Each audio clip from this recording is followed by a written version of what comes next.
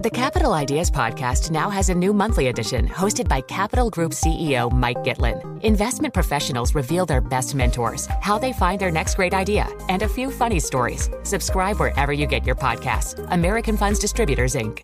The countdown has begun. This May, 1,000 global leaders will gather in Doha for the Qatar Economic Forum powered by Bloomberg, held in conjunction with our official partners, the Qatar Ministry of Commerce and Industry and Media City Qatar, and premier sponsor QNB. Join heads of state, influential ministers, and leading CEOs to make new connections and gain unique insights. Learn more at QatarEconomicForum.com.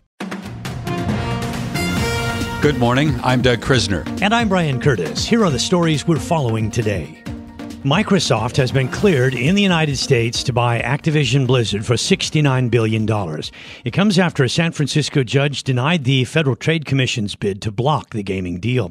The ruling was that the FTC had not shown that the merger would harm competition for gaming. Bloomberg's Ed Ludlow discusses what this means for the industry going forward. We've described this deal as transformative for the video games industry because it would give Microsoft that mobile gaming component, but it would also put into focus a hot property, Call of Duty. One of the compromises that Microsoft and Activision put forward was to make Call of Duty available in rival platforms, namely Sony's PlayStation and on Nintendo. Nintendo were agreeable to that solution and Sony wasn't. I guess that Bobby Kotick and the Microsoft executives will be more buoyant. In the meantime, the UK Competition and Markets Authority said that it's open to looking at the Microsoft-Activision merger again. It had vetoed the deal back in May, citing competition concerns. Microsoft is currently appealing that decision. Both sides have agreed to pause their legal battle. The UK regulator says it's ready to consider any proposals from Microsoft on how to restructure the transaction. Microsoft and Activision cannot close until a remedy is reached. Well, the Walt Disney Company is reportedly exploring strategic options for its streaming business in India, known as Star India. We have that story from Bloomberg's Charlie Pellet. Those options include a joint venture or a sale, according to the Wall Street Journal, which cites sources as saying the company has talked to at least one bank about ways to help the India business grow while sharing some of the costs. It is a sign of strain at one of the premier properties that it acquired from Fox. According to the Journal, back in 2019, Disney paid $71.3 billion for the entertainment assets of 21st Century Fox, and at the time, Star India was considered one of Fox's crown jewels. In New York, Charlie Pellet, Bloomberg, Daybreak Asia. Well, President Xi Jinping has called for a greater opening up of the Chinese economy. We get that story from Bloomberg's Joanne Wong. Xi called for a greater focus on foreign cooperation in areas including trade and investment. That's according to CCTV, citing Xi in a meeting on deepening reform. Xi's call comes as it's become clear that the economic recovery following the end of Beijing's COVID-0 policies is starting to waver. There's also been a clampdown this year on foreign consultancy firms that help global investors and multinational firms understand China, and this has weakened the appetite for investment from overseas firms. As a result, China's attempts to encourage foreign investors have ramped up in recent weeks. Earlier this week, authorities took a step toward supporting the ailing property market by extending loan relief for developers. In Hong Kong, I'm Joanne Wong, Bloomberg Daybreak Asia. And speaking of loans, China's new loans accelerated in the month of June. This was after the PBOC lowered interest rates. If nothing else, the big jump in loans show that rates really do matter in China, even with lackluster demand. Aggregate financing totaling 4.2 trillion won. That's the equivalent of about 583 billion US dollars. And that was higher than the estimate. The Bloomberg survey was looking for only 3.1 trillion yuan in new loans. And these were obviously above forecast. Meantime, new household loans, that's a proxy for Chinese mortgages, increased slightly from last year. That suggests a modest pickup in the property market in China. Overall, these figures do provide a little bit of hope that the Chinese economy will see faster sequential growth in the second half of the year after slumping during the second quarter. Now, Bloomberg Economics is saying the PBOC's rate cut back in mid-June may have provided that lift. However, Bloomberg Economics, saying that more support is needed. Brian? Well, the Reserve Bank of New Zealand is expected to keep the country's cash rate on hold when it meets today, and this could signal the end of the aggressive tightening cycle done by the central bank. Bloomberg's Paul Allen has more from Sydney. After 525 basis points of rate increases, the Reserve Bank of New Zealand is expected to call time today on a tightening cycle that began back in October 2021. All 18 economists surveyed by Bloomberg see the cash rate staying put at 5.5%. The aggressive tightening has pushed New Zealand into a technical recession, but inflation moderated to 6.7% in the first quarter and is expected to decelerate again when second quarter data is released next week. While there won't be a press conference after today's announcement, the RBNZ has previously said it doesn't see any further rate increases and expects inflation to return to its 1 to 3% target range next year. Paul Allen, Bloomberg Daybreak Asia. I'm Brian Curtis along with Doug Krisner. And Doug, a big win here for Microsoft, a loss for Lina Khan and the FTC. But I think we should say not a huge loss, because even the judge cited a number of concessions by Microsoft were cited there. For instance, keeping Call of Duty on PlayStation for 10 years and the agreement with Nintendo. And she wrote that the scrutiny that this case brought on the deal paid off. And in the end, this may satisfy some of those who think, big is bad for consumers. In this case, the court ruled this was actually okay for consumers. It's the gaming industry, right? And we know the footprint globally is huge. I don't even know in terms of overall dollars what this market is worth. It's obviously in China very popular. How the gaming industry, though, has become or was an early playground for developments in artificial intelligence, that's very interesting to me. I think we talk a lot about what we are accustomed to now in the evolution of video games, but if you go back to the 1970s when this was still a very young industry, a lot of the guys now that we refer to as being the sharp minds behind AI had their early start in the gaming industry. Yeah, I mean, think about this. Activision Blizzard being sold for $69 billion. It's amazing the strides that have been made. But I can segue into this. Everybody always talks about the massive gains in AI stocks and the Magnificent Seven, those big seven tech companies. We had today the industrial shares spider hitting an all-time high. And that is good for people who are looking for health in the market. It's a more broadening out of the gains that you see on Wall Street. I think one of the big questions going forward now is where is the Fed in all of this? Tomorrow, obviously, in the U.S., we're going to get the CPI data. Bloomberg expecting the core rate to moderate to around month-over-month 0.3%, year-over-year increase in the core of around 5%. Now, Bloomberg's John Authers was saying in one of his columns, if those numbers prove to be true, that would kind of support the notion that the Fed won't have to hike too much more aggressively. Maybe we get a soft landing. Maybe we avoid the hard recession. But here's the question. What if the forecasts are overly optimistic? Remember that May reading on the PCE was a disappointment. Yeah, that's you never know with the data. That's why, it's very important to be mindful of what we actually get. Like, for instance, we mentioned that the loan data yesterday, both for new loans and also for the aggregate financing, well above expectations. The forecast, these numbers were like 25 to 33% above the expectations. And I think you made a good point there in saying that, at the right price, there is demand, because you hear a lot of people in China saying, well, you can't really stimulate the economy with monetary policy because there's no demand for loans. Well, the data yesterday showed there is. Next big data point is the China trade data that we'll get on Thursday to see how well the economy is performing. Yeah, it's definitely a little give and take up and down. Now it's time for global news. At the NATO summit, Ukraine is top of mind. Ed Baxter has global news from the 960 newsroom in San Francisco. Ed? Yeah, it sure is, Brian. NATO Secretary General Jens Stoltenberg pledged full NATO support for Ukraine. We need to stand by Ukraine for as long as it takes, and we need to step up and sustain our support to Ukraine. That will be the clear message from this summit. That has been the message from NATO allies and partners now since the war started. Yeah, Stoltenberg says NATO will shorten the path for Ukraine membership in NATO. We reaffirmed that Ukraine will become a member of NATO and agreed to remove the requirement for a membership action plan when Ukraine is ready. And that will bring the membership process, by the way, from two-step to one.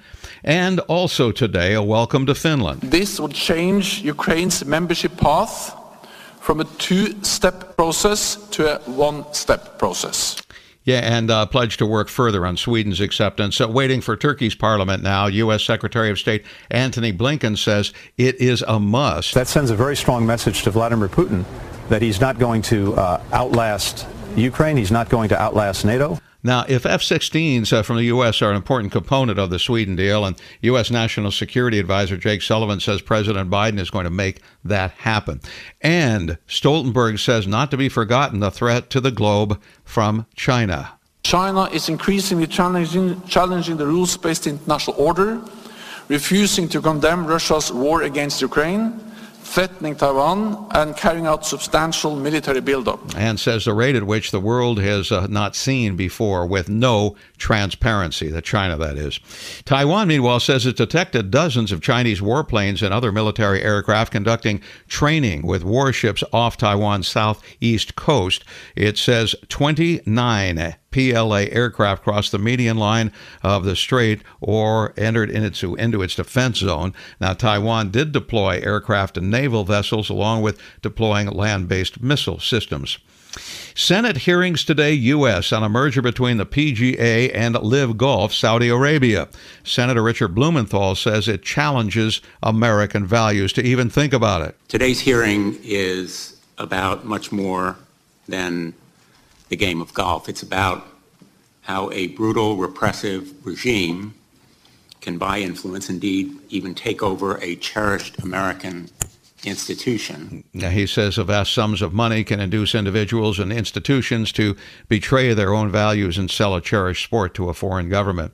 U.S. Secretary of State Antony Blinken says U.S. is still analyzing the break and then subsequent talks between Russian President Vladimir Putin and Wagner Group's Yevgeny Prigozhin and how it will play off. But he does say, what it means for President Putin remains to be seen. But it does raise all sorts of questions, and it does suggest there's some cracks in the armor. He says profound questions that Putin has to answer. Global news powered by more than 2,700 journalists and analysts in over 120 countries. In San Francisco, I'm Ed Baxter, and this is Bloomberg. Join Capital Group CEO Mike Gitlin for a new monthly edition of the Capital Ideas Podcast. It's your look inside one of the world's largest asset managers. Subscribe wherever you get your podcasts. Invest 30 minutes today. American Funds Distributors, Inc. What could you do if your data was working for you and not against you? With Bloomberg delivering enterprise data directly to your systems, you get easy access to the details you want, optimized for higher-level analysis, and financial data experts committed to helping you maximize your every move. Our data is made for more, so you can show the world what you're made of. Visit Bloomberg.com/enterprise data to learn more. This is Bloomberg Daybreak Asia. I'm Brian Curtis, along with Doug Krisner. Our guest is Jay Pawlowski, founder and principal at TPW Advisory. Jay, when Doug and I were musing a short while ago, I talked about the broadening out of the gains on the S&P 500 with the industrial shares, SPDR, XLI, moving to an all-time high. I might have spoken a little too early, but part of it is a broadening story, but is it also kind of like a reshoring story, too, for the U.S. economy? Well, I think it's both, guys. And, I was impressed that you raised that because so many people focus on the tech leadership, but there's been a powerful rotation taking place over the last several months in the U.S. equity market. We wrote a piece, even titled it Rotation, 2 months ago in the middle of May. And just to give you some numbers, over the last 3 months, home builders are up 24%. Transports are up 14%. The SPY is up 8%, and the Qs, technology, are up 16%. Over the last 1 month, the transports are up 10%, home builders up 8%, in the Qs and the S&P up only 2. So you add the industrials, as you pointed out, and there's the market is telling us, right? I mean, we're big believers in letting the market tell us, not us try to tell the market. And the market is clearly saying no recession, clearly saying that manufacturing is going to catch up to services and not services catch down to manufacturing. And as you point out, a part of it, and I think a big part, is the reshoring, what we call the new industrial policy, what the president calls Bidenomics. We think it's a major, major factor that's going to drive the global economy over the next several years. So, Jay, as you know, the earnings season is going to kick off at the end of the week. When we get guidance from some of these companies, will it confirm what the market is telling us? Will we get confirmation from corporate America? Well, we're already seeing that. You've had the most pre-released positives on earnings for Q2 in over 2 years. So the news is already good news, and it's going to continue. And the bar is low, right? I mean, the bar is, I think, 7% down year on year, and this is supposed to be the trough quarter. So let's remember that the Atlanta Fed just came out with its latest update, nowcast for Q2 GDP at over 2%. So, that's the reason why the market is acting well. The numbers, the earnings estimates are strong, growth is strong, inflation expectations are collapsing. Cleveland 10-year forward inflation expectations at a 40-year low, 40-year low. Financial conditions, the loosest since the pre-SVB period. A lot of positive news out there. Yeah, but, when you listen to the bears, they also make some persuasive points. I find myself on this show where we get such a good variety of guests, sometimes getting bared up and sometimes getting bulled up. When I come back to square one, I note at the moment the strength in the housing market and the auto market, and that's what usually tips me to the point of being slightly more positive going forward than the bears would be. And I think you agree. Oh, yes. We've been constructive for basically the last year, and not only in the U.S., but other markets around the world. And look, the bears, I just don't understand how you can still be bearish, because the global equities are up about 14% first half of the year, the best first half of the year in something like 25 or 30 years. Cash, which everybody talked about over the last 6 months, got to be in cash. Cash is great. Cash is king. Cash has been one of the worst places to be in the first part of this year. So I think the time is rapidly running out for the bears. I don't really see the case for it at all. And I just note that sentiment, Wall Street has the most bearish second half outlook this century. So that the consensus for where the S&P is going to end the year is at its lowest level relative to where it entered the second half of the year since the turn of this century, since 1999. So there's a lot of stale bears out there, and that's the thing that makes us say we want to buy the dip. Any dip is going to be limited because there's a lot of people that need to get involved and are still, way behind the eight ball in terms of performance. Jay, it's an ugly year for a lot of people. I'm sorry to interrupt. We saw a lot of moves in currencies today. The dollar, if you look at the Bloomberg Dollar Spot Index, very near a 52-week low. This would only support the idea that if you're a multinational firm, the outlook is pretty good with a weaker greenback. Yeah, though the history shows that companies trade relative to their home market, not really to foreign markets. Done a lot of work on that over the past years. But, so our point is that we think the Fed is on hold. So the Fed on hold equals a weak dollar. A weak dollar equals a positive outlook for the rest of the world equity markets and for commodities.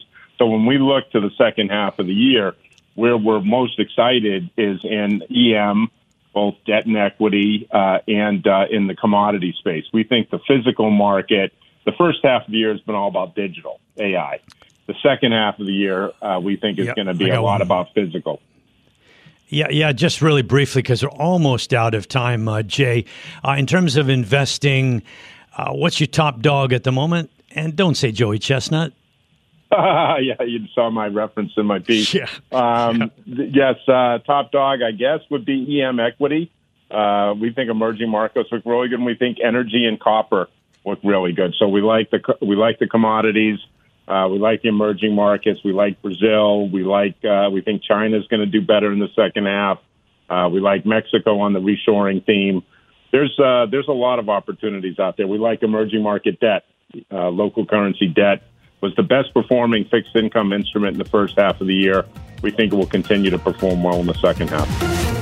This is Bloomberg Daybreak Asia, your morning brief on the stories making news from Hong Kong to Singapore and Wall Street.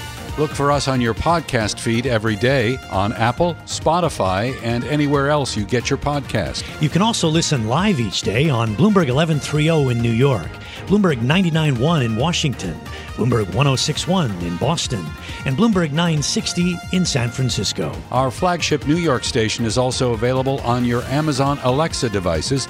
Just say, Alexa, play Bloomberg 1130. Plus, listen coast to coast on the Bloomberg Business app, Sirius XM Channel 119, the iHeartRadio app, and on Bloomberg.com. I'm Brian Curtis. And I'm Doug Krisner. Join us again tomorrow for all the news you need to start your day right here on Bloomberg Daybreak Asia.